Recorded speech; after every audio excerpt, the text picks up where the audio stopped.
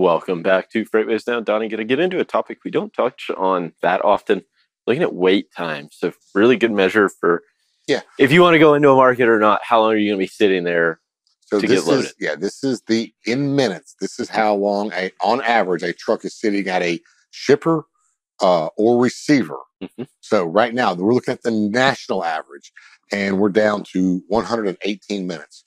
Which is fairly low. You can tell by going back across, it's lower than what's been for quite some time, back all the way into 2018. And, typically, Tony, when we book a load, we give them about 2 hours time to get loaded or unloaded before the tension kicks in. Yep.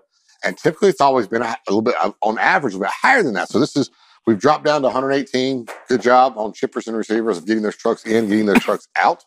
But it can be different in multiple markets. It can be all over the board, anywhere from 70 minutes to 160 minutes. So it's very important for carriers to watch these and look at the wait times in markets before deciding which markets to accept loads into.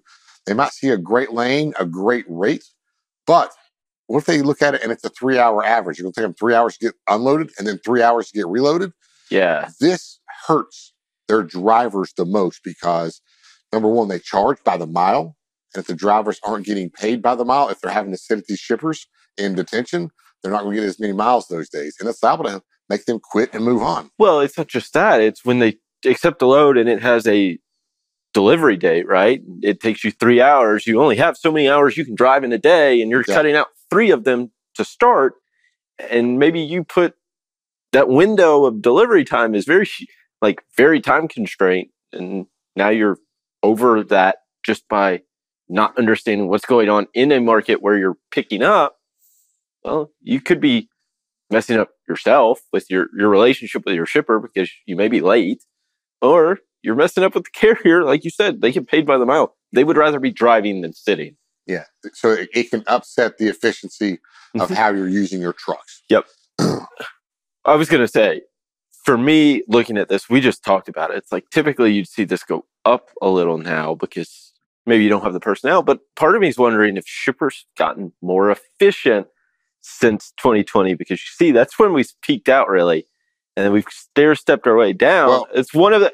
It doesn't help that our CEO and founder, Mr. Fuller, has brought attention to this over the past few years and showed some of the inefficiencies of shippers and shippers and receivers, and pulling this data up in certain markets and kind of pinpointing some of these shippers and receivers might have kind of get them to say, hey, look, we really do need to turn this around. We need to help these carriers out. We need to not understand, but fulfill our appointments and get them in and out in a timely manner to help these guys out. Because knowing the more data that we get, we're going to be able to say it's this shipper is the problem, that shipper or receiver is the problem. And it helps the shipper too, right? I mean, it keeps their operation more efficient as well. So it's like you're helping the carrier get in and get out, but you're also helping yourself by continuing to make your supply chain itself more efficient. And you're not spending, Grant, we're talking the difference in 12 minutes,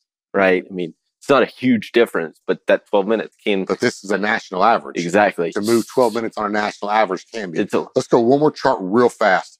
You can bring these up here in a heat map here. So I've got this sorted by the highest values. Shreveport, Louisiana, 180 minutes. Fresno, California, 167 minutes. Lakeland, Florida, 164 minutes. Miami, Florida, 161. You can bring these up, click the charts, and view these per market. So you can bring this up per market to see what's going on in each market, Tony. Absolutely. Well, Donnie, thank you so much for this. Right now, we'll hand it over to Anthony and Kaylee.